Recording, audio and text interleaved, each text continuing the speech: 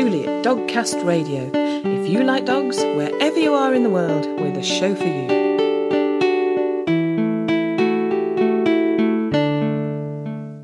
Hello and welcome to episode 269 of Dogcast Radio, which is all about working dogs, though the roles they take on are very different. Later, I'll be talking to world champion dog dancer Elke Boksoen. That also in my childhood make a big point for me to work with animals, not by forcing him or telling him I am the strongest, you got to listen to me. Now to go in that equally flow, you have to feel that energy.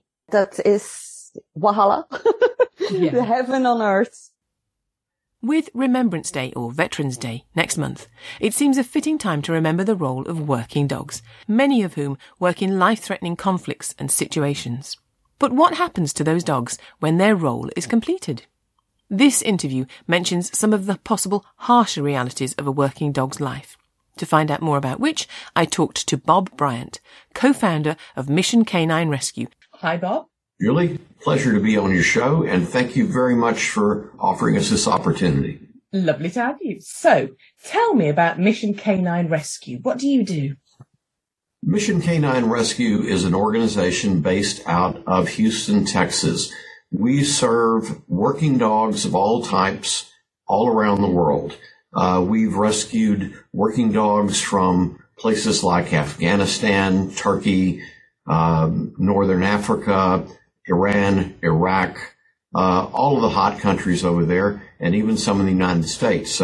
We work with both dogs that are owned by the United States military and contract working dogs that are owned by private contractors. What we do is we rescue them. We will rehabilitate any dog that needs any sort of correction. We will rehome them. We will repair any of them that have any sort of veterinary needs. And we also reunite them with their handlers. We've reunited over 642 military working dogs with handlers that they served with here in the United States. Wow. Wow, that must be amazing, because I would assume that when they've worked with somebody that long, they get to retire with them and enjoy a good retirement with them. And I would guess that the person wants that, the dog wants that. Does that automatically happen? No. Here's why. First of all, just a little tidbit of knowledge about how the U.S. military and their dog handlers work. A military working dog can have up to 5 handlers during the dog's service. And normally it's the last handler that will adopt the dog. But in some cases, maybe this is a bite-trained patrol dog and, very aggressive, and the handler has small children. Well, that won't work. So they will pass that. The military decides, but they will pass it to another handler, and then many times they'll make arrangements to visit the dog. The problem has not so much been that the military will give them back. It's up until recently, the military was not at all assisting in the funding of transports when the dogs were retired overseas. They would expect a dog handler to pay the trip home with a dog from Afghanistan, and that's about $6,000 a pop. Wow. That's a lot, isn't it? Yeah. It's a chunk of change. No corporals or privates have that kind of money just laying around. They honestly don't. Yeah. And so through the help of people that support our work, we're very well funded to help arrange these reunions, and it's always a joy to put the dog and the handler back together. You can see a spark in both their eyes. It's really a neat thing. Yeah, yeah. I mean, I imagine they've gone through a lot of stress together and, high stress situations and this bond between them must be amazing. It is. It has to be seen to be understood. Yeah, yeah. Wow. Incredible. So, I mean, obviously you think this as well, but I think that these dogs deserve a good retirement, because basically we couldn't live our lives without them, could we? Not in safety and peace, could we? No, we couldn't. In fact, not only do I think they deserve a good retirement, I think that the militaries that they served for, whether it be the UK or the United States, Australia, whoever, that those dogs receive veterinary care for life when they retire. I mean, they've given their lives in service to their country. We provide our military men and women with veterans benefits. They're veterans too. But yes, unfortunately, our respective armies and navies still categorize them as equipment rather than soldier assets. That's why when they retire, you can't just put them on a military plane and send them home, because they're no longer a military asset. Wow. We have received some help from the military recently, in that they sent 3 dogs home with some troops from Japan, saving us a good bit of money. But then we still have transportation here in the United States to get them where they're going to go to meet up with their handlers. So it's a wash, but we're happy to receive any kind of help from them we can get. Yeah, absolutely. Anything to get these dogs back. Where? So when you bring the dogs back, or when the dogs are brought back to you, I mean, usually you've brought them back. Now that is a dog that may be high drive, that has been used to working, and enjoyed working. And as you say, sometimes they're bite trained or whatever the job is. So it's not just a case of find somebody that will love them, is it? It's sometimes you do have to teach them to relax, I imagine. How do you go about that? You don't. Okay.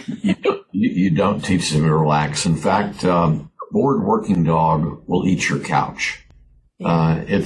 I've seen it multiple times. What we will do is we will determine which of the dogs that we intake that will go for adoption. Now, the military dogs that we bring back to the handlers, we're an intermediary. We're just a handoff. We give the dogs to the handlers because the military dogs have received excellent care throughout their service. It's the contract working dogs that often get the short end of the stick and don't get the vet care they need. They don't get the best food, and they're often traumatized more due to their work environment. In some cases, they've been beaten by foreign handlers. I had an old dog. It was a Belgian Malinois. His name was Anubis. And Anubis had been abused by his male Kuwaiti handler. And if a dog doesn't release his toy after he's been given it as a reward, he won't work anymore. So you generally can just say out, and the dog will drop the ball. Anubis is like, no, I won't drop the ball. So the handler would either choke him out or beat him.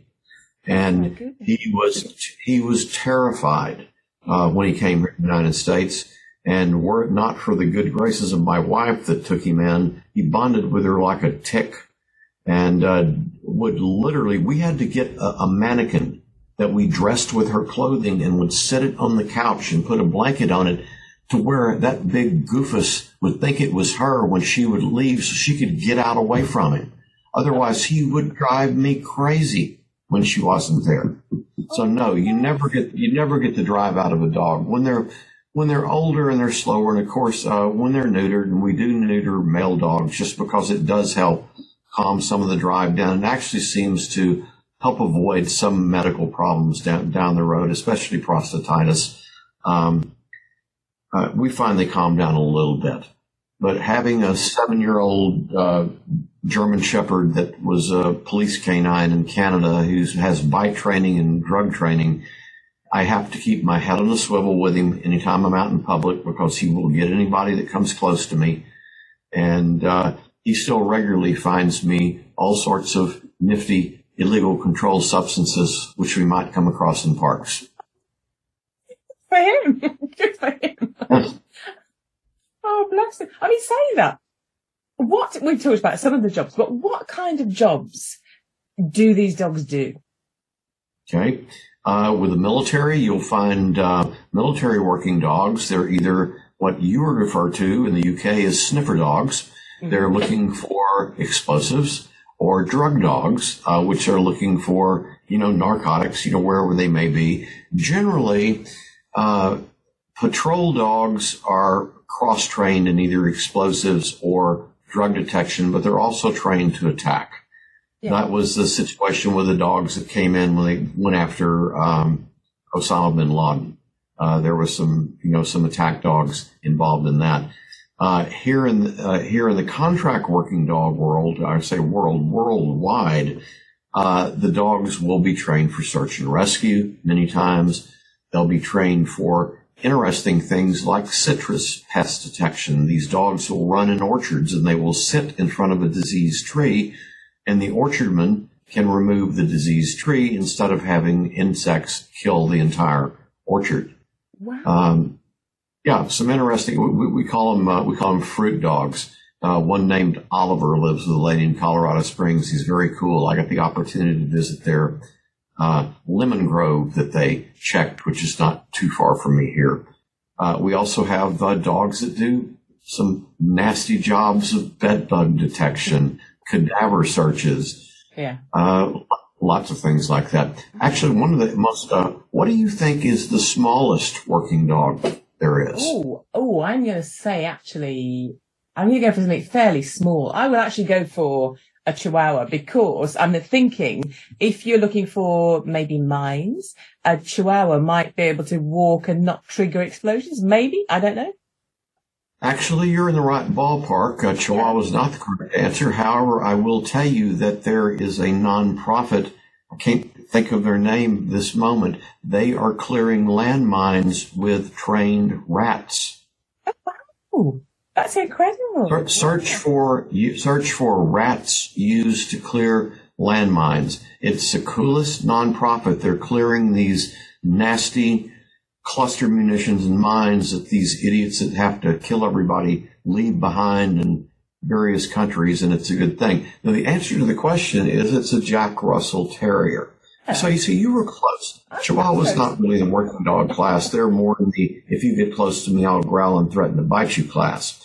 One came to our gym the other day. I reached down to pet him, and he's like, okay, I'll touch you. And the guy had him, just laughed at me. What did you say to him, Bob? What did you say to upset him? I didn't say anything. I may have beat up his father more than once. I can't either. And I trained jiu-jitsu. I've been doing it for 14 years, and I'm still very active. I may or may not have choked his father unconscious. I won't go into that. But regardless of Jack Russell, what do you think that Jack Russell searches? Ooh. I'll tell you, he searches inside something. Oh, inside. Oh, is it pipes? Well, you're kind of warm. You're a little warm. Yeah. Pipes and what, though? Pipes and nooks and crannies and what? Maybe access to hatches. I don't know, ships? Big ships? 20,000 leagues under the sea. Submarines. Bing! That's correct. I had to wow, yeah. They search drugs and explosives. They're looking for sailors that have things they don't need, and bombs, obviously. Yeah. But that's one of the smallest ones we've seen. And also, here's your question number 2. Why does airport security around the world tend to use dogs like Springer Spaniels and Labrador Retrievers over German Shepherds and Belgian Malinois when they have the same effectiveness? Okay, there's maybe 2 answers to this. One might be that I once had a police handler say to me, this was years and years and years ago, maybe out of date now, but he said, a Labrador will work the door all night, but the German Shepherd, after 20 minutes, will go, oh, you want the ball, you look for it yourself. Maybe that. Or is it, that's what he said. Or is it that the public will accept, if a Labrador comes up to you, you're going to let them sniff you and check you out. Whereas if it's a sharper looking dog, if it's a sharper looking dog. It's the pointy ears versus floppy ears. Yeah. The public is scared of pointy-eared dogs. Oh. If a Belgian Malinois came up to most people at the airport, it would literally freak them out. Yeah. But the Labrador Retrievers, Springer Spaniels, German Short-haired Pointers, they're just big babies. Oh, and I know all the commands the handlers use at the airports, and I use them, and I make the handlers mad when they're not looking. So anyway. I'll say nothing else about that. Yes, and I have a good time being. Oh yeah, I like you. You're naughty, but I like you. Can I tell your listeners about the organization in your backyard? Absolutely, go for it, Bob.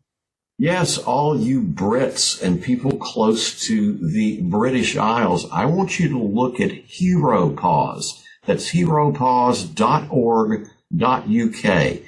They are born and bred Brits that are former Army dog handlers. There are 4 of them, and they are working in the UK to set up a sanctuary to do the exact same thing that Mission Canine Rescue does, which is help these dogs go from Army life or police canine life or whatever they're doing to loving homes. They do the exact same work we do. They just don't have the notoriety. They haven't been found. And I'm just going to say this, and this is unusual for a nonprofit organization, but if you were tempted, any of your viewers, to give to Mission Canine, we'd love that. But I'd really rather you give that gift to Hero Paws because they need it there and you can support them in your country and they would be honored to have more people to work with. So I'll leave it at that, but that's heropaws.org.uk.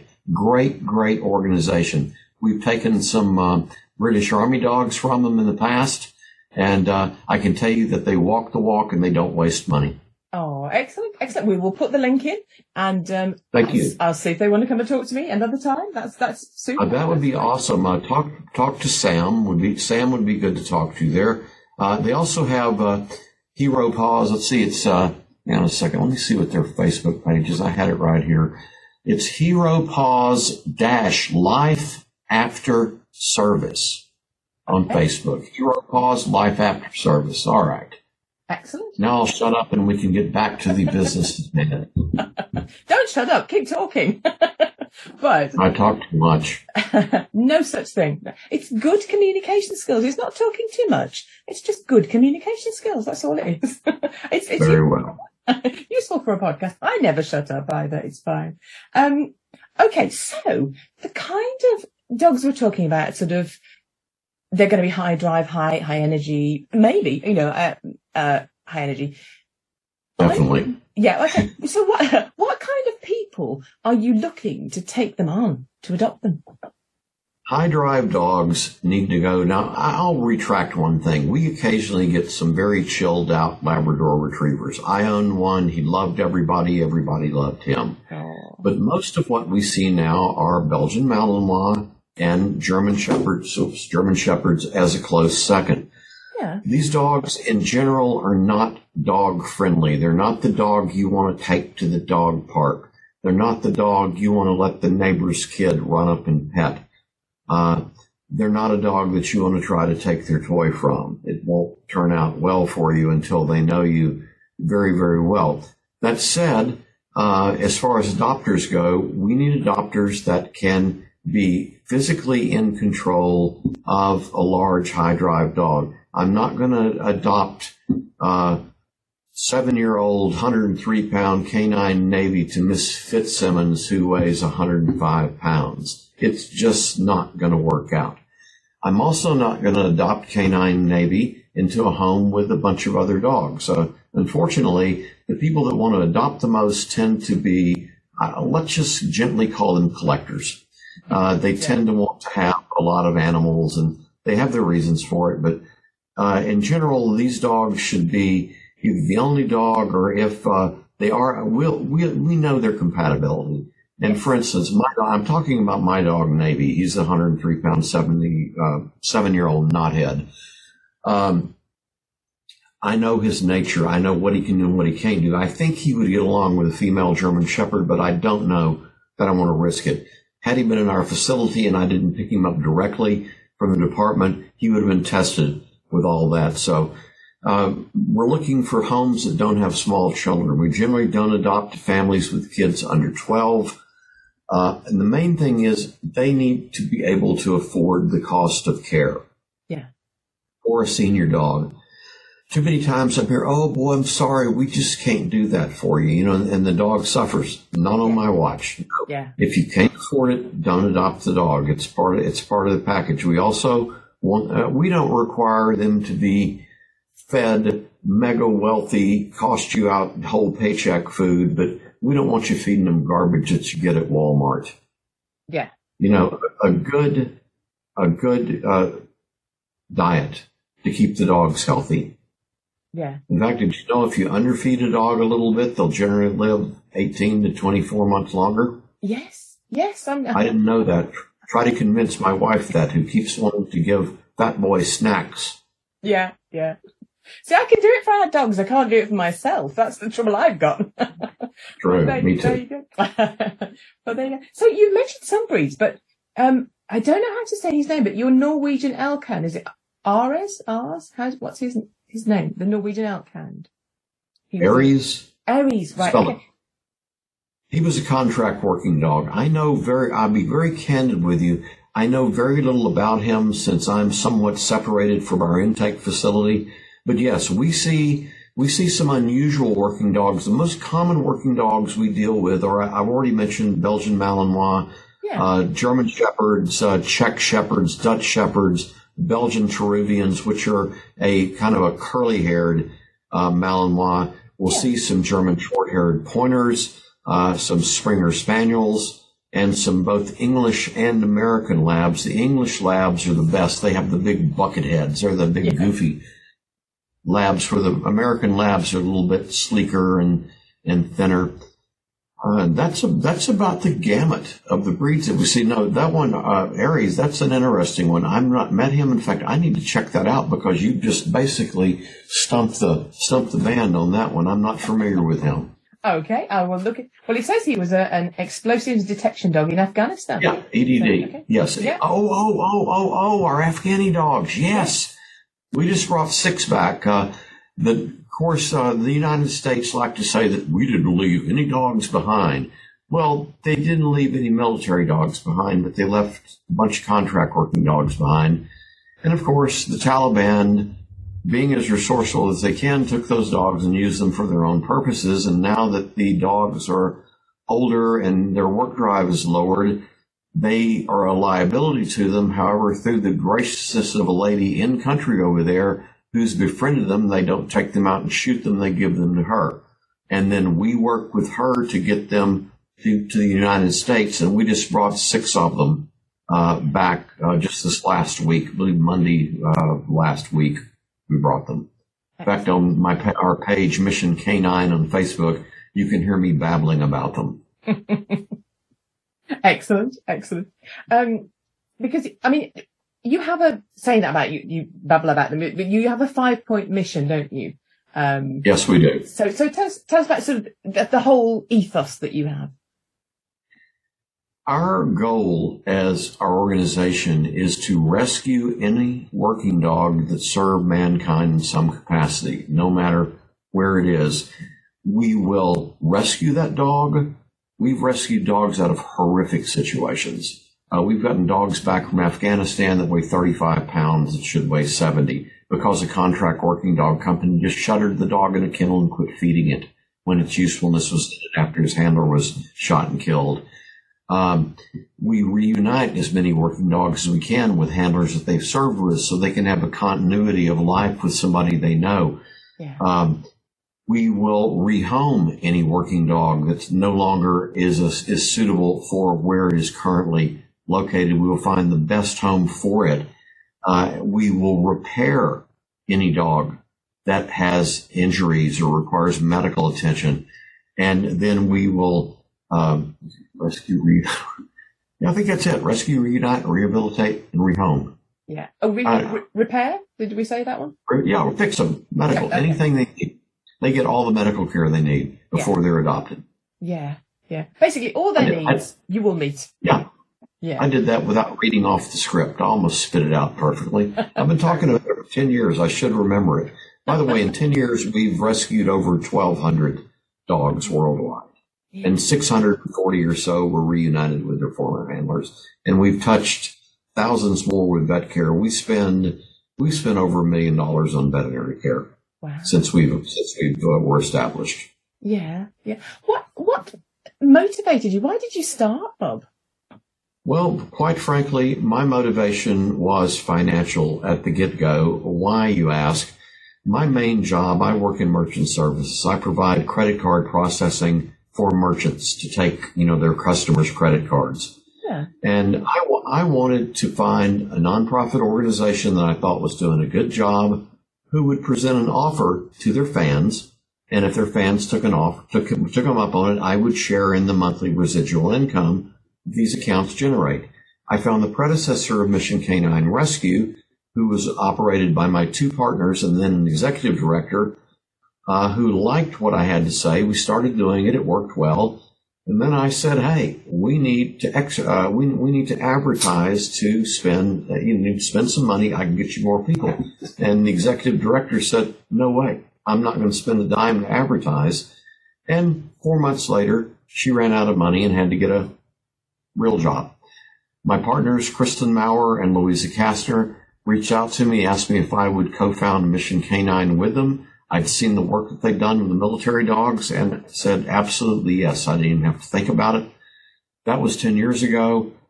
We've gone from a basically hand-to-mouth organization to $1.7 million a year worth of work. But even at that amount of revenue from donations, we still have our nose just above the water because we're constantly asked to do more and more. And that's the problem. We have to know when to say no because we don't want to turn into an organization whose dogs are neglected. There's been 2 organizations in the United States in the past 2 months that have been cited for neglect that preach on Facebook about, oh, we're great, dogs love us, and yet the dogs are living in crates in their own feces. It's squalid, it's horrible, and it's no life for a working dog. Yeah. So we're not that rescue. We will never be that rescue. Yeah, yeah. People aren't aware, I don't think, that, you know, they think rescue is rescue and they're all good and lovely and most of them are, but you do still have to be careful. You have to be wary, don't you? Do your research and make sure you're going to a reputable rescue. The problem is it's hard to know how the dogs live if you haven't been to the rescue. They will show you their best photographs, but when the county comes calling, they're not looking at your best photographs. They're looking at the here and now of the reality on the ground. A Belgian Malinois rescue in the United States was recently shut down. And how this happens, the owners, and I'm not saying that this is that they are this way, but in my knowledge, there's some mental instability because you can only care for a certain amount of animals in your care. And after that, you have no life. You have no time, and the dogs always suffer. Yeah. Yeah. And that's, the dog should be at the heart of what you're doing, shouldn't they? Saying that. Agreed. Can you tell me about a dog who stands out in your memory, or maybe you've rescued, or you just remember their story for whatever reason? Well, I'll tell you about my own dog. I'll tell you about military working dog Oreo. His serial number was Lima 514. He served in Operation Enduring Freedom during the Iraqi troop drawdown back in 2007, 2008. He was left by his handler over the weekend with no water and plus 100 degrees heat. Wow. He had to have a part of his intestines removed. He was sent to the United States. He was adopted out of a military working dog program here, given to a person in the Texas area, who then basically left him outside and decided one day he wanted to dump him. My co-founder, Kristen, found out about it, and she called me up and she said, you wanted a military working dog, didn't you? I said, well, she said, I've got one for you. Oreo was the best dog in the world. He was a huge English Labrador buckethead retriever. He had a passion for finding tennis and lacrosse balls. He could find them buried a foot deep in grass, and he would find them one after another as long as I'd ask him to search. He found over 500 in the 5 years I was lucky enough to have him in my care. Oh. And he was sharp. He would still alert on different things. He'd alert on, we'd find old firecrackers. He would alert on them. He was a bomb dog. Mm-hmm. So he was a great example of what a military working dog can be and should be. He was an athlete till the very end. Unfortunately, we see with a lot of the bomb dogs, he was a victim of a particular type of cancer. And it seems like all of the bomb dogs, due to the chemicals they're exposed to, get some sort of cancer in the end. Oh, that's sad. But he had a wonderful life with you, didn't he? Yes, he did. Retirement, yeah. He was great. He was an ambassador. He made thousands of people happy and aware of military working dogs everywhere.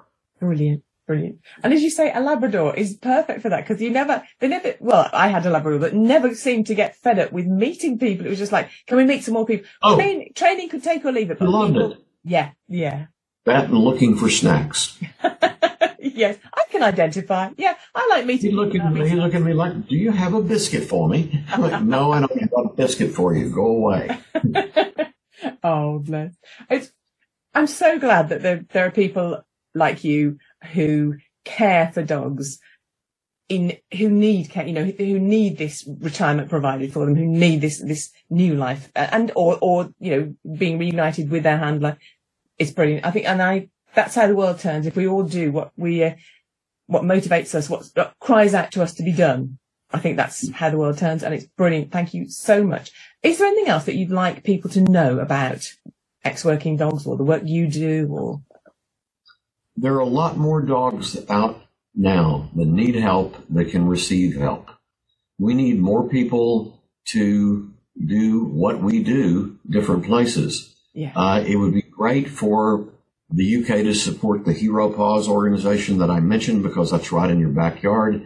I'd love to see more working dog rescues established in Canada, established in some of the countries these dogs work in, like Turkey, Jordan, what have you, because unfortunately dogs still do slip through the crack, and we can't save them all. But we try to save as many as we possibly can, and we know that the reputable organizations do too. Also, beware of organizations that claim to do the work, but whose money goes toward things like sending letters to dead old ladies to give to their organization in the hopes of receiving bigger marketing dollars. If you were to give me $20,000 to save some dogs, and I spent that to send a direct mail to get more money, I don't think it would please you.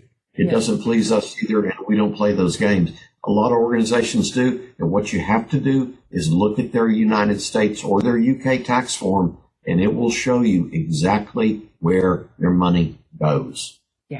Yeah, absolutely. That's all I've got to say about that. Do your research every time, whether you're buying or rescuing or supporting. Do your research every time. Absolutely, absolutely. 100%. Where can people find out more about Mission Canine Rescue online? Mission Canine Rescue is on Facebook under Mission K9, also on Twitter or X or whatever the heck they call it these days. Haven't done anything there in forever. And Mission K9 on Instagram. And our website is missionk9rescue.org. Excellent. Well, listen, the best of luck. I hope you keep rescuing many, many more dogs, and thank you ever so much. We're going to do that, and thank you again, Julie. I appreciate your time today. Have a great day. I've never had an interviewee turn the tables on me like that and throw questions at me, but I have to say, I enjoyed it. Thank goodness that the dogs who spend their lives ensuring our safety have people like Bob to ensure they get the retirement they deserve. And thanks to Bob for giving us that insight into his work. We have all the links Bob mentioned at dogcastradio.com. You're listening to Dogcast Radio on www.dogcastradio.com. It's no secret that I love dog dancing. When I saw a routine called Once Upon a Time and watched Elke Boksoon and her dog, Jessie, weaving their magic, I immediately contacted Elke and asked her to talk to me. Luckily, she agreed, and I hope you find it as fascinating as I do to hear about Elke's approach to living and working with her dogs. You're not just good at doggy dancing, are you? You and Jessie are world champions at dog dancing. Wow, congratulations. Thank you so much. Thank you. Yes, he's an awesome dog. I'm so blessed with him. Yeah, he is amazing. He's amazing. Okay, so take me back to the beginning, first of all. How did you first get into dog dancing? And can you remember when you first saw it? Because I can remember I've seen dog dancing and kind of thought, yeah, I'd like to have a go at that. And I imagine, I mean, I've had a small go, nothing like yours, but it's one of those things that you go, oh, that must feel wonderful. So can you remember the first time you saw it? Yeah, I think I got 3 points that in history goes on the same time. I passed my life on the same time. The first was on YouTube, Tina Humphrey from Crufts. Oh, so yes. Yeah, I think everybody in history knows Tina Humphrey.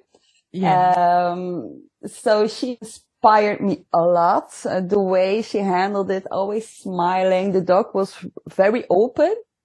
Her moves were sometimes very technical moves in that time also. So she was a big inspiration for me. And on the other hand, we got demonstration on a big dog event. And then I saw the first time, it was in Belgium. I saw for the first time Linda de Smet. She was famous in that time in Belgium. And also she did some international competition. And then I saw her for the first time and I thought, wow. I did also a little bit of tricks with my youngest dog, with my border collie Gizmo.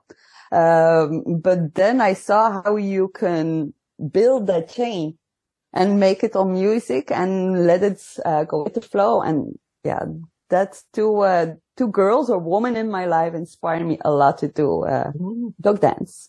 But I always, I have also in my childhood, I worked with horses. Yeah. And I was very inspired by a man that worked with, I thought it was 7 stallions in Liberty. So it was an arena and all the stallions were free. And he was just in the middle and he talked to them. They communicate with him and the ones going up or they going around and everything was like Wi-Fi. Yeah. Wow.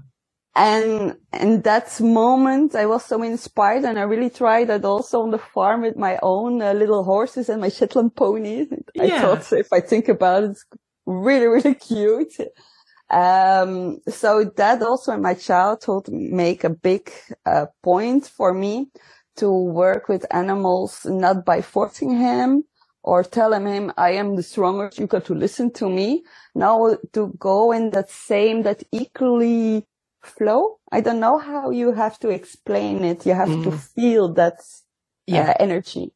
Yeah, and be a team with your dog, and it's a partnership, isn't it? Or your horse. But you're working together, and that is an amazing feeling, isn't it? Yeah, that is Valhalla. The heaven on earth. Yeah, absolutely. It sounds like there were always animals in your life, but were there always dogs in your life? Yeah, from the beginning. Mm-hmm. I grew up with always a dog by my side. Yeah. And a lot of animals, of course, and also nature. Now everything, the nature also so smalling down. But when I was young, I lived in the nature. I saw nature, the spring and the animals and the little fish. I could watch them for hours. I was so inspired by nature. Yeah. And I think that's a really good influence on a youngster. I remember going to the Pets and People show. I think it was at Stoneleigh, and there'd just been a dog dancing duo on Britain's Got Talent, and all the kids were out trying to either dance with the dog or teach them tricks or anything, and it just was such a positive influence. And I think just being out, getting outside with your dog or with your horse if you're lucky enough, or being in nature. Yeah. It's just really, I mean, I'm not someone that sort of goes, oh, you shouldn't be on your phone, but it's good to have a balance, isn't it? I really think that's a force for good. Absolutely. It's a sort of meditation. If I'm not walking with my dogs also, everything is, for a moment, just, away. You're in the moment.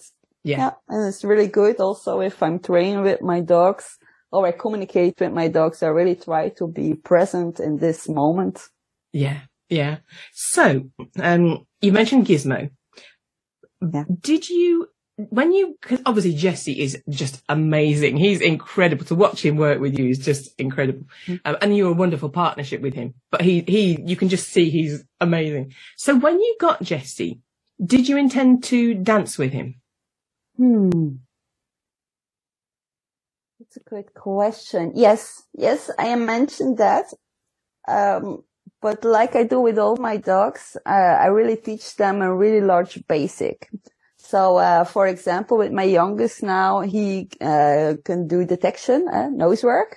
He knows, 4 or 5 cents now, that he can do. He doing hoopers. I don't know if you. Yes. Yeah. Okay. So he is really intermediate level also.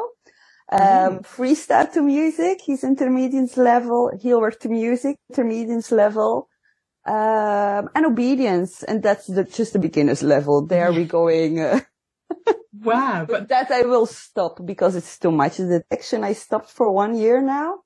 Now I have not one competition in obedience, and I will stop afterwards to really get focused on my he'll work the music, advanced. So it's the first time we're going to, the big one. So now I know where his talent is. And then I but I don't have much time and he needs to rest also. Yeah. So I really have to discriminate, in the sport. He is at his best. Yeah. And I did that also with Jesse. Yeah. Yeah. That's really interesting that you say he needs to rest because he's a Belgian Malinois. Yeah. Yes. A little Ferrari or a big Ferrari. Yes. Yeah. But normally the challenge for owners is to occupy that dog, to entertain that dog. They're high drive, aren't they? The high energy dogs. But I mean, that's really interesting that you say, and I need to give him some time to rest. These Belgian Malinois. Yes. It took me a long time to really find his balance. So, like I said, also, he's the opposite of my Jesse. My Jesse is also a very sweet boy. So he's really easy to handle. But also the danger in the working breeds is that if we get the puppy, we overstimulate them. Here in Belgium, if you got a puppy and you search on Mr. Google, then you can find list of you have to go to the train, to the market, to a store, to that. So some people take that very seriously and go to large places with a lot of stimuli. And then the dangerous part is that the dog don't feel secure with that person and you get an unsafe attachment in your relationship.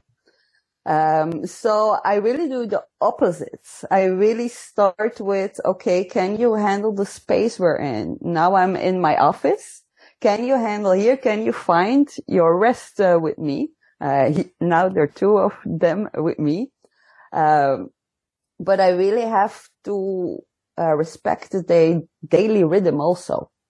So now they have to rest. I did a little bit fitness in front of this interview. They got this breakfast. They go out. The basic needed is done. So that's my responsibility as a handler. They have to get that every day again and again. Yes.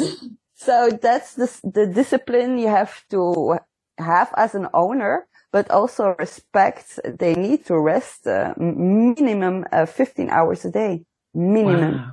Yeah, yeah. That's a basic need of a dog. A dog is not like us. He don't have the same rhythm as us human. A horse also. It sleeps a lot and eats a lot of grass. A dog does not have to eat that much or they get problem also physically. Yeah. Yeah. So I really adapt on that. And in the beginning, he was also a Corona puppy, my Tramis. So he got nothing but a good imprint. Yes. Yeah. So that was also a reason to get it really, really, really slow in building up. That he feels safe with me, that he can listen to me. Also, there is a goose, there is a horse, there is a human or another dog. And also knowing what his instinct is. When a lot of people forget that, they think, oh, I like that dog. He's beautiful. I see a handler that's have success with that breed. I just take one, not thinking about the genetics. Yeah. That's very important. The epigenetics, the environments. And that is our responsibility as a human. Yeah. Yeah, definitely. It's wonderful to hear you say that because when we sit at the side of a ring, particularly dancing, it's often border collies. You do get the shepherds but they're higher drive dogs, higher energy dogs. And it's easy to fall into that trap of looking, going, I could do that if I had a dog like that. But you can't just sort of do like 5 minutes practice and then leave them on their own the rest of the day. Although they need the rest. But as you say, exactly what you say, you need to meet that dog's needs. It's not just about I want. Yeah. It's about what does the dog want, isn't it? Exactly. Yeah. Exactly. And otherwise also now my Jesse is old. He's 13. You really say, Trainees need largest walk. This afternoon I take a long walk, in the forest for 1 hour. Also that is resting time for his mind. Yeah. Just go sniffing, just go reading his internet in the forest. He really need that for getting balance. And afterwards he's sleeping to the next day, just eating and sleeping. So in the beginning that wasn't possible. He always searching. Can we work? Can we work? Can we work? Dad, now we work. Now we work. So what a little monster is this? And if you're then going directly to the sports, then you get the frustration also in the sports. Yeah. And that's the danger with a breed like that. I really want, if we go to the sports, that he's in a really good state of mind. He's not in the mind from now we have to do something. No, we will do something, but take it easy. Yeah. Life is beautiful. That is brilliant. I love hearing that because, I mean, you can support the dog. You can't change their nature, can you? But I have seen, border collies that I'm thinking of, but I have seen dogs that have sort of come out of the ring and just lay there sort of like really tensed up and sort of breathing hard and just, when do we go again? When do we go again? When do we go? You know, and it doesn't look a happy place. So that, I mean, that's brilliant that you can achieve such success, but they're happy in their heads. And I mean, that's incredible. Yeah. My mailman is there. Okie doke. Excuse me. Yes, sure. Good boy. And he got a present for me. Good boy. We gaan terug rusten. Zo dan. Ga maar op je plaatsje. I know. Good boy.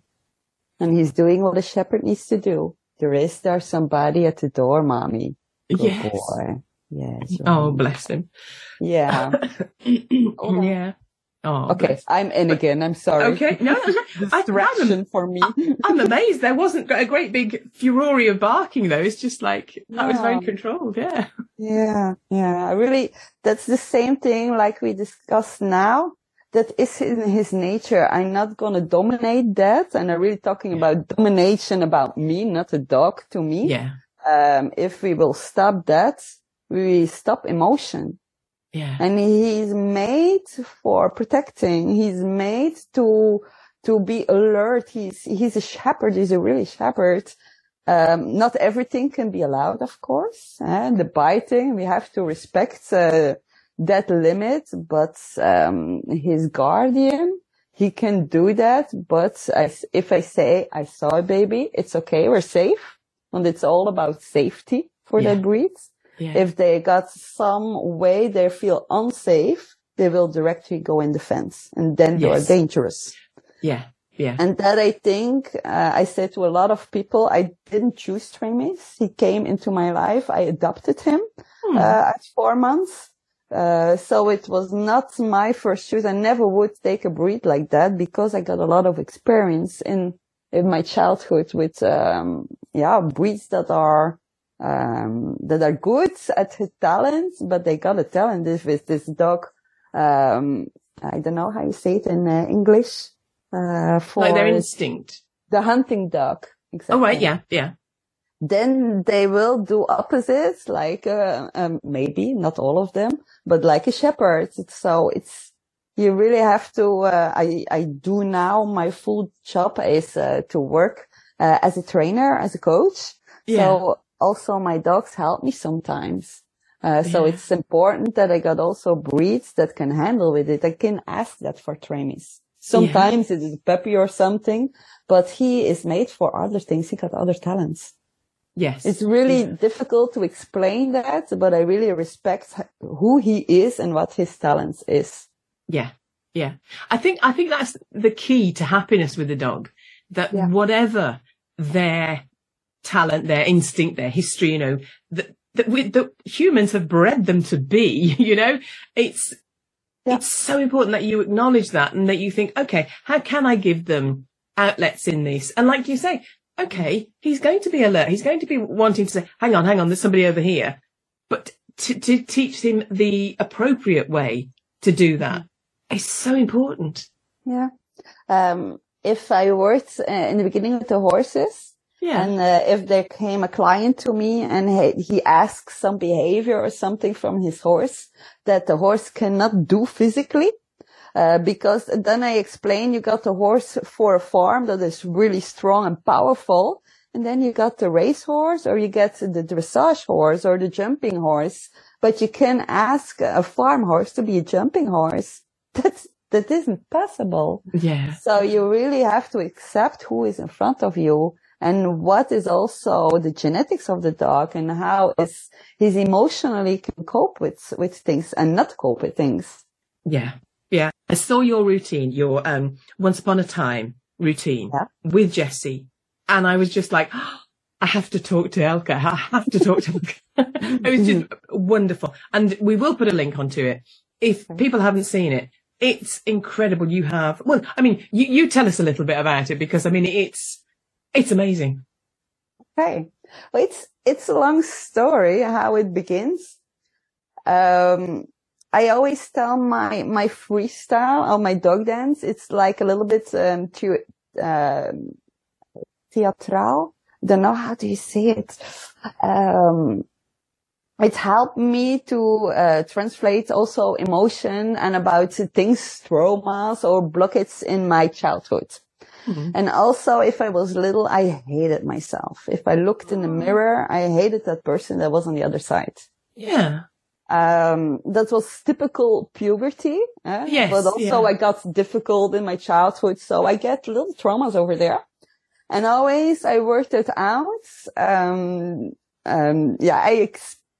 explain that with my dogs, and there's a lot of people that also can reflect on that. Yeah. It's my way to tell on a very creative level, my story without directly saying it. It helps me to grow out of it and to let it go of the past also. Mm-hmm.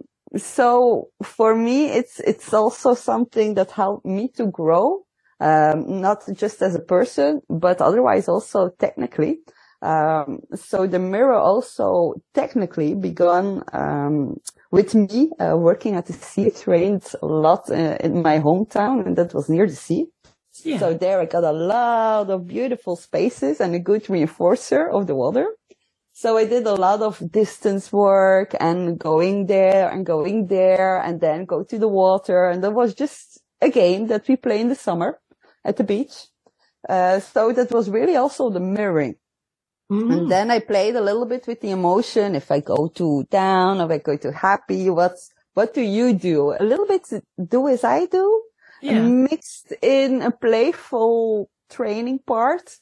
So that's how technically the mirror growth. Yeah. And then, the artistic way to telling the story to the human in 4 minutes.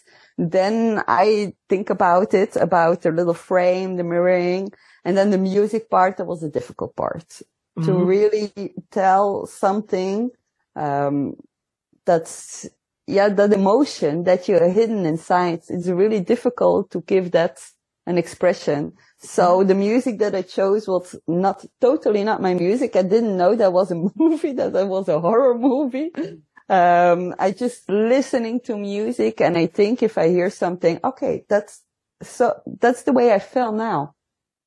Mm. And so that's the way the mirror is growth to a big thing that I did not expect it.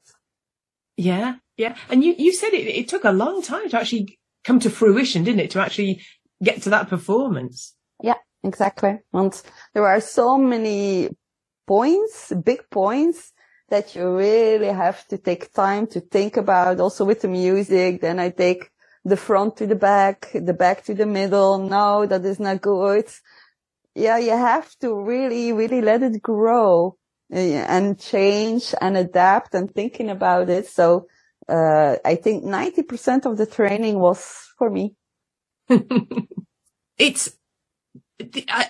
not sure where to start first with it, because it's such an amazing routine, but the distance that Jessie works at from you, because you back away from the mirror, you're on opposite sides of the mirror. which is a brilliant device. It's just so brilliant. And I've never seen anybody work with a mirror, a device like that stands there.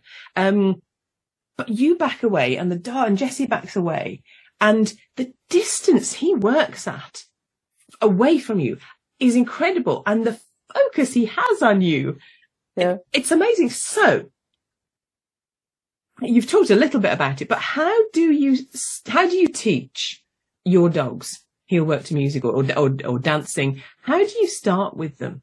Because it's just amazing. Yeah. Okay. So the question is really about the basic behavior I'm teaching. Yeah. The really, if I'm ready to train, if my dog is emotionally ready to train, the first thing I need is motivation. Yes. So I really worked with the three big levels of motivation, and that's my social part. That is me, that is a reinforcer. We got food and we got toy play. And then in the three things, I got also discriminate in different markers. So I will go really, really deep in my technical part. And then if I got my motivation right, then I go to one exercise, maybe, going around me. That's a basic thing to teach. And then I learn the beginning, very short, to help the dog to follow my hands. And then directly I go to the same, but without food in my hand. Yeah. If he knows that, then I go directly to duration. I always work on one cue and keep on going till I say yes, my reinforcer, or till I say another cue for another behavior. Yeah. So I really teach that way to my dogs, so that helps them to not feel the pressure. Yes. If we say turn, come on, turn, up, then they feel I have to do this. Mm-hmm. I don't have a choice, or maybe I don't get my reward, or whatever emotion they feel. So that helps also to train stress-free. They're also a little bit stressed, but pressure-free, and help really get a good attitude of the dog. So they have the feeling, mommy helps a little bit to get the flow going on. And then I say the marker, and then the dog has really the feeling that he found it. Mm. He's not got the feeling that he was pushed to do it. Yes. Yeah. So that's psychically. It's helped to get the motivation eccentric and not eccentric. Yeah. That's for me the very important beginning. Yeah. That's really interesting as well, because I've done a tiny bit of dancing and various training with my Labrador. And all the trainers, without fail, basically said to me, shut up. You know? Yes. A lot of people say that to me. But nice. Yes, but without fail, every single one said, shut up. Just give the command. Don't be, chatting to them all the time. So that's really interesting. And also, to an extent, that takes the pressure off you, because if you know, okay, I give you the command, you will do that until I, give you the release word or whatever it is. You haven't got to be sort of, I'm dancing, but also I'm going, turn, or whatever it is. That's such your approach is brilliant. Obviously, because you are brilliant, but I'm so learning so much. It's brilliant. Absolutely excellent. And I love the fact it's positive, isn't it? Yeah. That's the most important thing. So before I start to train, is it dog dance or any sports, I always start with communication, green communication. I'm clear to the dog. If I say thank you, does the dog accept my thank you? Otherwise, also, if I'm asking for a cuddle, does the dog say, okay, I'm coming, I see your invitation, I will take it, or do I take the cuddle from the dog? So I'm building a lot on my relationship and my intuitive communication. So if I'm going in training and something going wrong, is it motivation? Is it something the distraction outside or maybe inside? Do he has pain? Is there hunger or thirsty? There are also basic needs. Do he has to go to the toilet? So I really are always open to communication. Yeah. I'm not shutting down if I'm in training and not to have to say, now you listen to me. Now we are in training. No, we stay in that communication side. Yeah.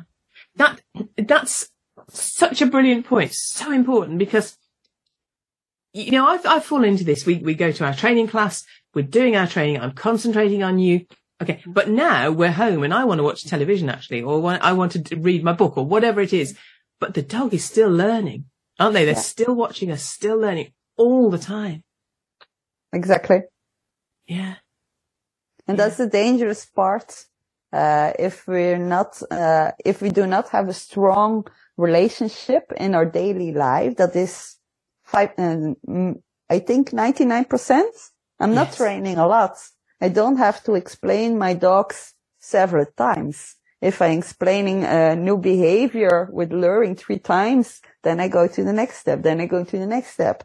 So dogs are fast learners, but we humans, we are really, really slow learners. Yes. We think we are brilliant, but also in communication, for example, we have the most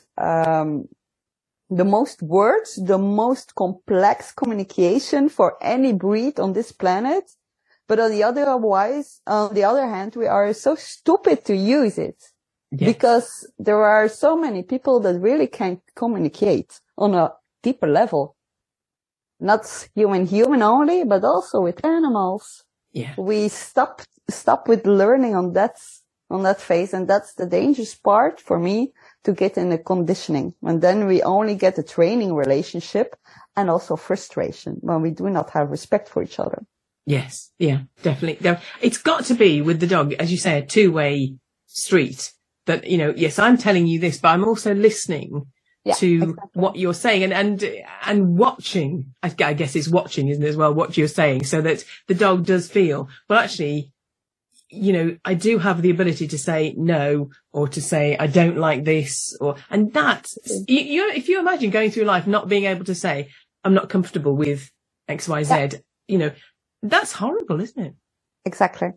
Yeah. Exactly.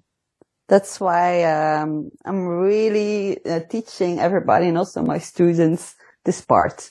Sometimes it's also frustration, a lot of frustration for the human, because they see the beautiful videos on the internet that are really good, or all the best parts of it. They don't see the whole thing. And that's a dangerous part. A lot of people think, oh, my dog can do anything. And I saw that person can do that. And this one is on competition, and that one, and you really have to stay with yourself and watch that individual grow. Yes. Also with children, we need time. Some are fast learners in walking. Some are really slow and need another 6 months. And that is okay. Yes. As long as we are good and feeling fine together, that is okay. We don't have to be the number one at school. Yeah. And it's okay to stay just another year in the same level. It's okay. Yeah. Yeah. I mean, also, yeah, absolutely. I always think with children, you know, for example, my daughter, walked early. Jenny walked early. She didn't talk till later. Well, that was okay because she was mobile and she could take you to wherever she wanted you to go. So, you know, they all get there eventually, but if they're a bit ahead in one thing, they might be a bit behind in another thing, but, you know, they'll get there. Yeah. And that is the most important thing also in the classes, in my dog dance classes. If there is something that's not going directly like we wanted or expected, we need to let go. And that is a very difficult thing for us human. Yeah. Yeah. To say, well, okay, I will put it in my closet and I will, I do that also. If I'm having a new behavior and I really want it, but I can't teach it because I'm working on other similar behavior, I really have to put my enthusiasm down, put it in a box, in my closet, in my head. Yeah. And then I put it in my agenda. And I say, for example, in December, I will teach, Tremise Salto. So going on me and going around, to the ground. But now he's teaching to jump like this. So I can teach 2 similar behaviors on the same time. Yeah. So I have to get structure in my life. And that helps me to not get frustrated. Yeah, absolutely. To really understand this process of learning and taking just my time. And the most important thing, enjoying my time while my dog is still here. Yeah. Want we are not here forever. So just the road together, the time together is for me the most important thing. Yeah. Yeah. I love the fact that you say that you've achieved such success, but your priority is your dog, your relationship Well-being. with your dog. Yeah. Exactly. Well-being. Yeah. Yeah, absolutely. And I think if we lose sight of that, what are we doing? You can have all the medals and rosettes in the world, but if you've lost that connection with the dog. And with yourself. Yes. Yeah. It's not about, I really learned that, the last years, self-care is so important. If I'm not good for myself, it can be good for my dogs. It can be good for my students. It can be good for my husband. So I really learned how to get in the flow and staying there in the flow. Yeah. Do not get stressed or doing. And that's the responsibility of a good structure also in your life. Training structure is one thing, but also the basic needs also for me. I need the time to breathe also. I can be the slave of my dog or the slave of my work. Yeah. Or the slave of the husband. Yeah, I think that's otherwise. Yes. Yeah. Other way around. Yeah. I'm a really busy woman, so I have to watch out for that. How important is the choice of music and costume? I think to tell the story, it is minimum. It tells the story. If the music and the costume does not bringing the total picture to the human, and it's all happening in the head of the other person. Yes. So you have 4 minutes in the highest class. So you have 4 minutes, not a lot. No. So you really have to go in the head of the person in the first 30 seconds. They have to know what you are telling. What is the atmosphere, the energy of the total? And, also can you tell the story? Can you take the person attention to you and the dog, of course, and your bubble? I see also my trainings bubble, my dance bubble, with my dog. So yes, that is the most important thing of a dog dance routine. Yeah. Yeah. Definitely. I mean, you've got it cracked. You've got it sorted. You do that. So, I mean, it's such a varied thing, isn't it? Because you've got the technicality of, you've got the relationship with the dog, first of all. You've got the technicality of the actual moves and all that training. But then to dress it up with the music and the, it's a complicated, it's a wide range of skills, isn't it? Exactly. That's why dog dance for me is the most difficult discipline that there is for the moment. Yeah. There are so many things that you have to think about it. And the last point is really, psychology. Mm-hmm. You really have to understand how people think.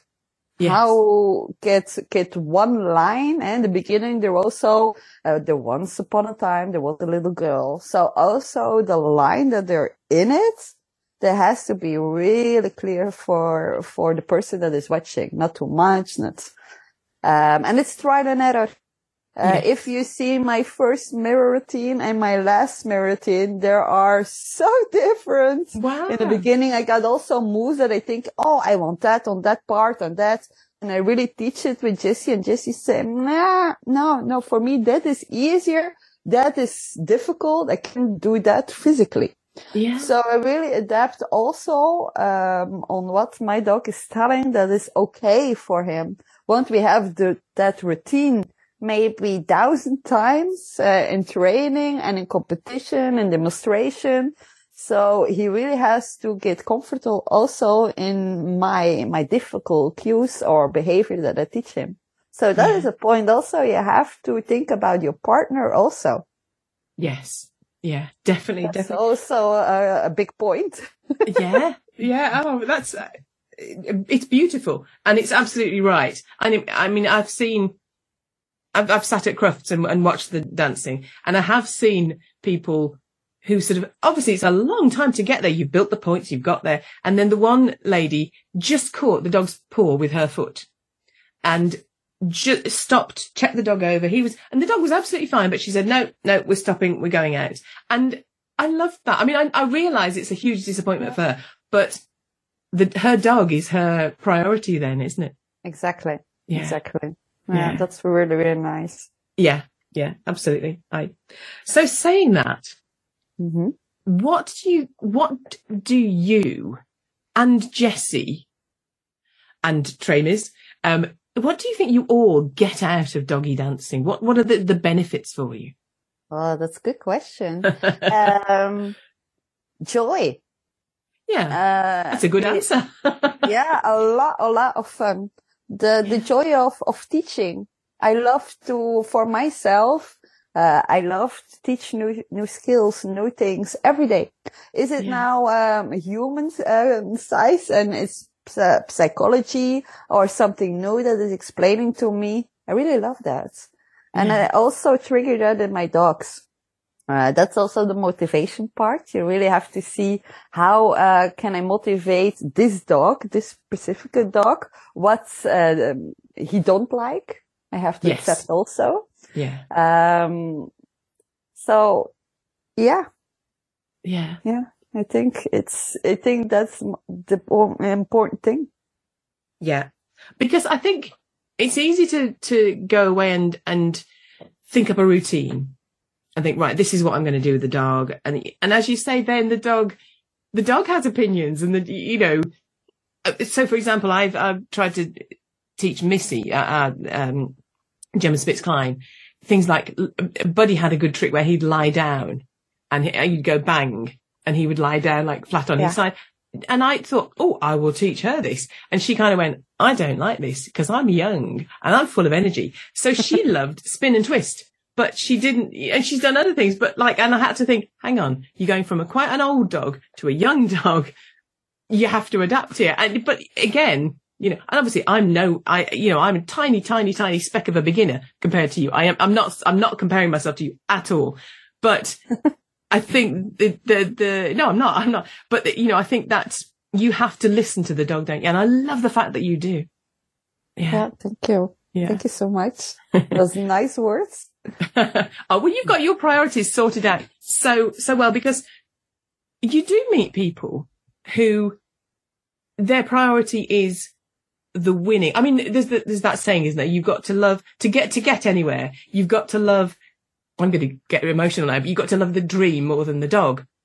And sorry, I'm thinking about my Labrador now, but just give me a minute to pull myself together. I've got to be able to speak. That's not a problem. Emotions are good. You have to let go. Yeah. I know that. I'm British. I'm British. I can't let them go. Okay, is that a thing? Oh yes, we Brits, we keep it all inside. But I don't. I do let it out. But there's a saying, you've got to love the dream more than the dog. And I just had a little dip my toe in the water, and I did discover, no, actually, I love the dog more than the dream. And, I loved, when we went on our walk, I loved being able to say, I used to check there was nobody watching, but as we walked down the field, I'd be going, come on, spin, twist, weave, whatever. And we'd just dance our way down the field. We never won any medals. We never won a rosette, but we loved it. That was quality time for us. And I loved it. And I do think if that's not at the heart of what you're doing, what are you doing? Exactly. Yeah. It's, if you're doing any tricks, trick dance, dog dance, also obedience is for me a trick dance if you're doing it, on a creative way. Yeah. All my helps are mixing together in every sport.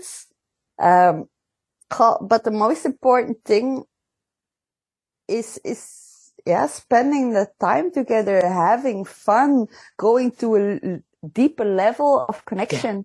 Yeah. If you are a good communication and you're living together, you got a good relationship, of course. Yeah. You're going in a good ritual, but if you're going in training connection, you're going to the bubble. For me, I see it like that. You're going in a special bubble and nobody from outside getting in. It's just you and me. We are very close, very intimate. Also, like I said in the beginning, that social rewards. For me, that is 90% of my training. I reward my dog with my smile, with my praising, with my cuddling, what he likes, of course. I cannot do the same with Jessie or with Tramis. Tramis love to go to mommy and doing rough things and But with Jessie, I really have to get good boy. And maybe if he wants, I can pet him, but on his conditions. He don't like to be in the personal zone. Yeah. But if you go in that social moment, just you and me, that is a whole other level from a relationship. Oh, yeah. That's not just friendship. You're going to a really soul relationship. You're going to another level. Yeah. Yeah. Absolutely. You should be. Yeah. Yeah. So tell me, because it sounds amazing as well. Tell me about Dogs Devotion Academy. Okay. Okay. That's a good question. Nobody asked me before. Oh, okay. Yeah. I thought about it yesterday also about a name. It's like I said, also beginning of our conversation, it's all started with, the devotion to nature, the devotion to animals. And now I'm going specific, devotion to my dogs, and afterwards devotion to all the dogs that I can reach. Yeah. So my childhood dream was really, to help a lot of animals because I always work with abused animals. It were cats or, horses a lot. Also we never get a puppy. It were all adopted, animals we got. Yeah. We lived very, very far away from the city. And if the people going to a vacation, they drop their dog out and so I saw that a lot. Yeah. A lot. If I was little. So, of course, my hero instinct, go save that animal.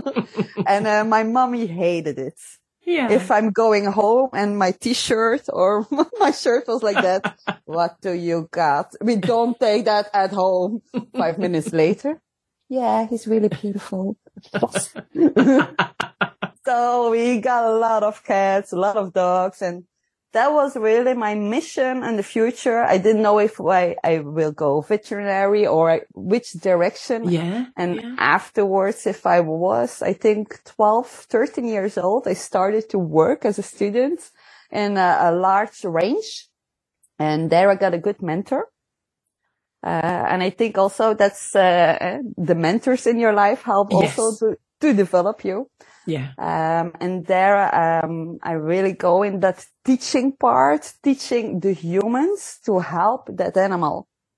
The most difficult thing I struggled with was, if I'm getting a project, it was really a project for, that guy. They got a horse with a problem. You have to solve it and then we can buy it again. We can, solve it again. So I'm connecting him, I'm not forcing him. He's really getting open to me again. And then the settle get on it, communication getting done. But after a month, that is not long with, working with emotions, then he going back to real life. And that doesn't work. Yeah. Yeah. If they are really not listening and come on and kicking and screaming, then he's going to the same hell. I think it's heaven and hell. Yeah. And that's why I developed, how can I tell my devotion? How can I spread that virus? How can I let people see that you can live conflict free, that you can live cruel free, but also for yourself? Yes. Yeah. It was also a very healthy experience. My way of thinking and my way of develop Dogs Devotion. To grow also as a person. And now I really learned, I really study about psychology. So I really understand all by myself. It was self-study I did. But to really can help now the human, I see I don't have to help directly the animal. I can't. There are too many. There are millions of animals. Yeah.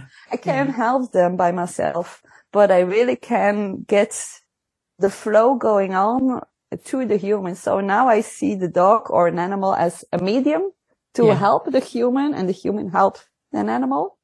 So that's a little bit my mission now with Dogs Devotion Academy. The dog is now the mirror or the medium to help the human again. Yeah. Yeah. Oh, that's lovely. That's lovely. So you're touching so many lives and helping so many people. It's brilliant. Yeah. I never thought that. That's also, like you said a little bit, ego is a dangerous thing in life. Also that, has, infected me through the years. Yeah. Also I really had to grow in this experience. So I was not always right. I had the ego too. But every time I'm happy the dogs or a good mentor say from, hey, Elke, snap out of it. Hello. I'm only human too. And I think, to spread that also,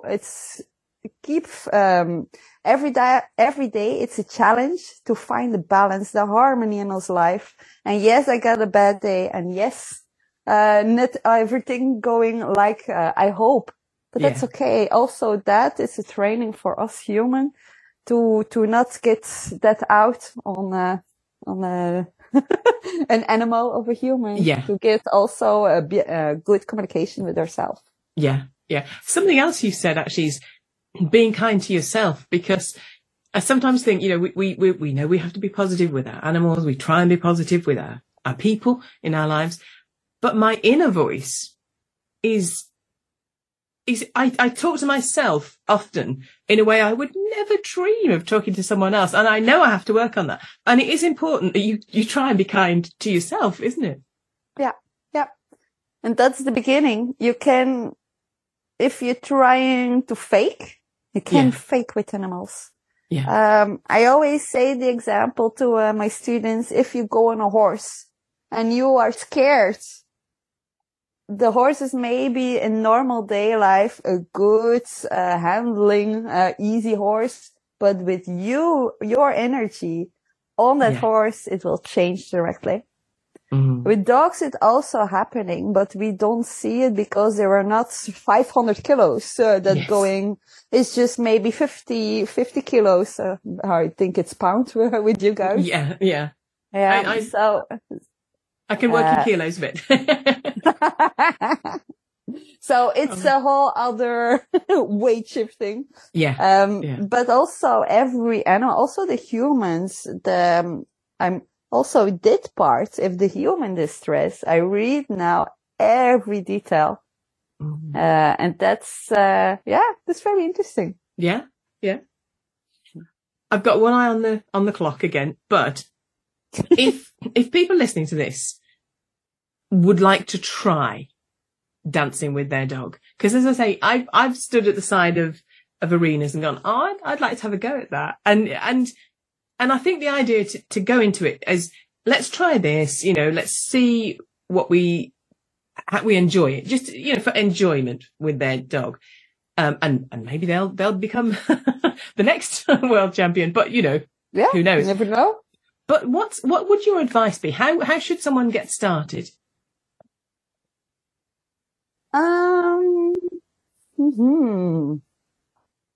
Specifically with dog dance, how you get started? Oh, you search on YouTube. Yep. There are so many tutorials on YouTube. Also, that's how I did it in the beginning. But now also in modern times, you can choose also to get a course. Mm-hmm. Like I did the course also with, for obedience with someone from Sweden. Also, redeveloping a course now with our special vision and our way of training. I think, I'm working, hard on it now. I think it will be ready in 1 month. So the basic of heel work, the basic of communication, my vision about it. So I really get a big platform to do it. Yeah. So yeah, there were a lot of possibilities, if you are far away, to go online. Also Tina Humphrey, watch it, check it out. Kiko Pup, she got good tutorials also, about how she teaching about, with different dogs. And she got little dog, big dogs. Oh. So there are also many different ways of training one behavior. So maybe you can inspire by that too. Yeah. Yeah, absolutely. And I think it's really good that you're not watching the advanced routine then, but you're really searching the tutorials and all the detailed steps that you need to get that bigger picture. Yeah. Yeah. And also I love that it doesn't matter whether you've got a Great Dane or a Yorkshire Terrier. You can still dance with your dog, can't you? Absolutely. Absolutely. Yeah. You have to be just a master at motivation. Yeah. Yeah. You really have to master that. As if you are a good trainer and you get a healthy dog, of course, you can do it. Yeah. Yeah. Yeah. So 99% is for training for the trainer, not for the dog. Yes.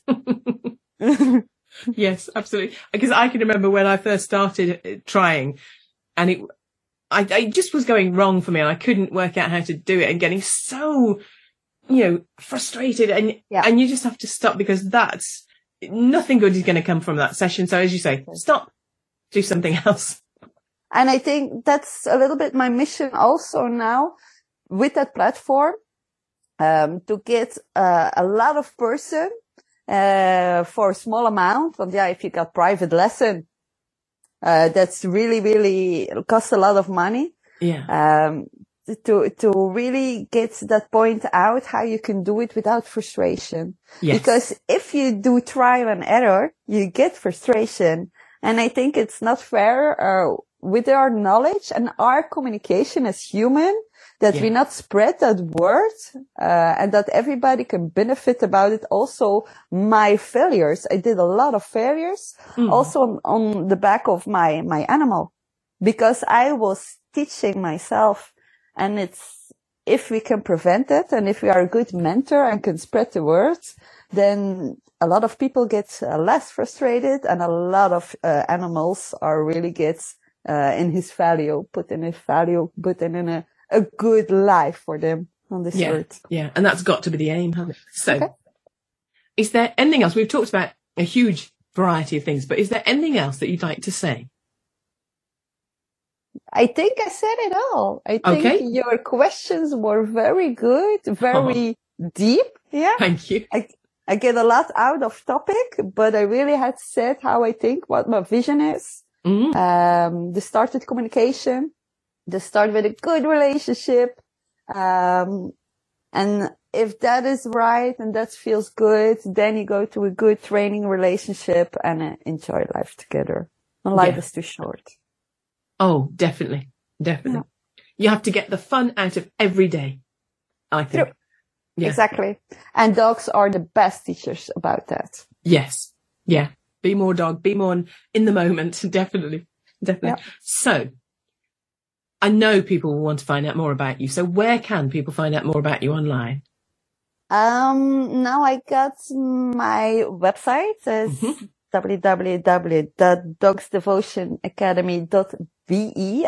I don't have a .com for this instance, but I will make next month also a little page just in English. So I hope everybody can understand it, with a link to the package that you can sell and watch all the videos about me and Tramis, and also a little bit about Jesse. So his parallel training I did with the mirror routine also, that we're going away parallel from each other and going backwards. I got a tutorial about that ready. So if there are advanced or intermediate people that got platform training done, that got her motivation done, then they can teach that to the dog also. And also the motivation part, every step also, I really have gonna explain in that platform. Yeah. So I will put it on my page also on Dogs Devotion Academy on Facebook and Instagram I have. And there I will put the buttons on the moment they are ready. But I'm perfectionist. I really need time to get everything. Well, it's not difficult. It's difficult for me. I'm not an ITer. Yes. It was a whole new world to work with a computer, but now it's almost finished. So, excellent. Yeah. Follow us, I would say. Yeah, definitely. And we'll put the video on of Once Upon a Time because we'll put the link to that. Because, I mean, I really recommend people go and look at that because that is amazing. Even if you have no ambition to dance with your own dog. Absolutely. It's brilliant to see the two of you. It's just excellent. And maybe it's inspiring for just taking, or looking your dog a whole other way. Yes. Want every dog is brilliant. You just have to unlock it. Oh, yeah. That's the perfect place to stop. Just think how you can unlock your own dog's brilliance. Exactly. I love the fact that Elke and Jessie had such huge success, but still their relationship is Elke's priority, and the main thing they get out of it is joy. You can't say better than that, can you? Huge thanks to Elke for taking the time to talk to me. She certainly brought joy to my life too. You can find all the links she mentioned at dogcastradio.com, and I really do recommend that you check out her Once Upon a Time routine. It's amazing. We've come to the end of another episode of Dogcast Radio, but I'm working on interviews for the next few months, as well as another AITA episode. If you spot anything you think would interest our audience, let me know. Until next time, look after yourselves and your dogs. Thanks for listening to Dogcast Radio, available from www.dogcastradio.com. That's DOGCAST radio.com. If you'd like to get in touch with us, and wherever you are in the world, we'd love to hear from you. You can do so in a variety of ways. You can contact us on Skype with the ident Dogcast Radio. That's all one word, Dogcast Radio. By email, you can contact me on julie@dogcastradio.com. When contacting us by email, if you have the facilities, please record your questions or comments and send them to us as an audio file. That way we can include them directly in our programme. We can accept most formats, for example WAV, MP3. All these methods of contacting us can be found on our website, which is www.dogcastradio.com. What breed of dog's favourite Halloween snack is brains? A Zombeagle.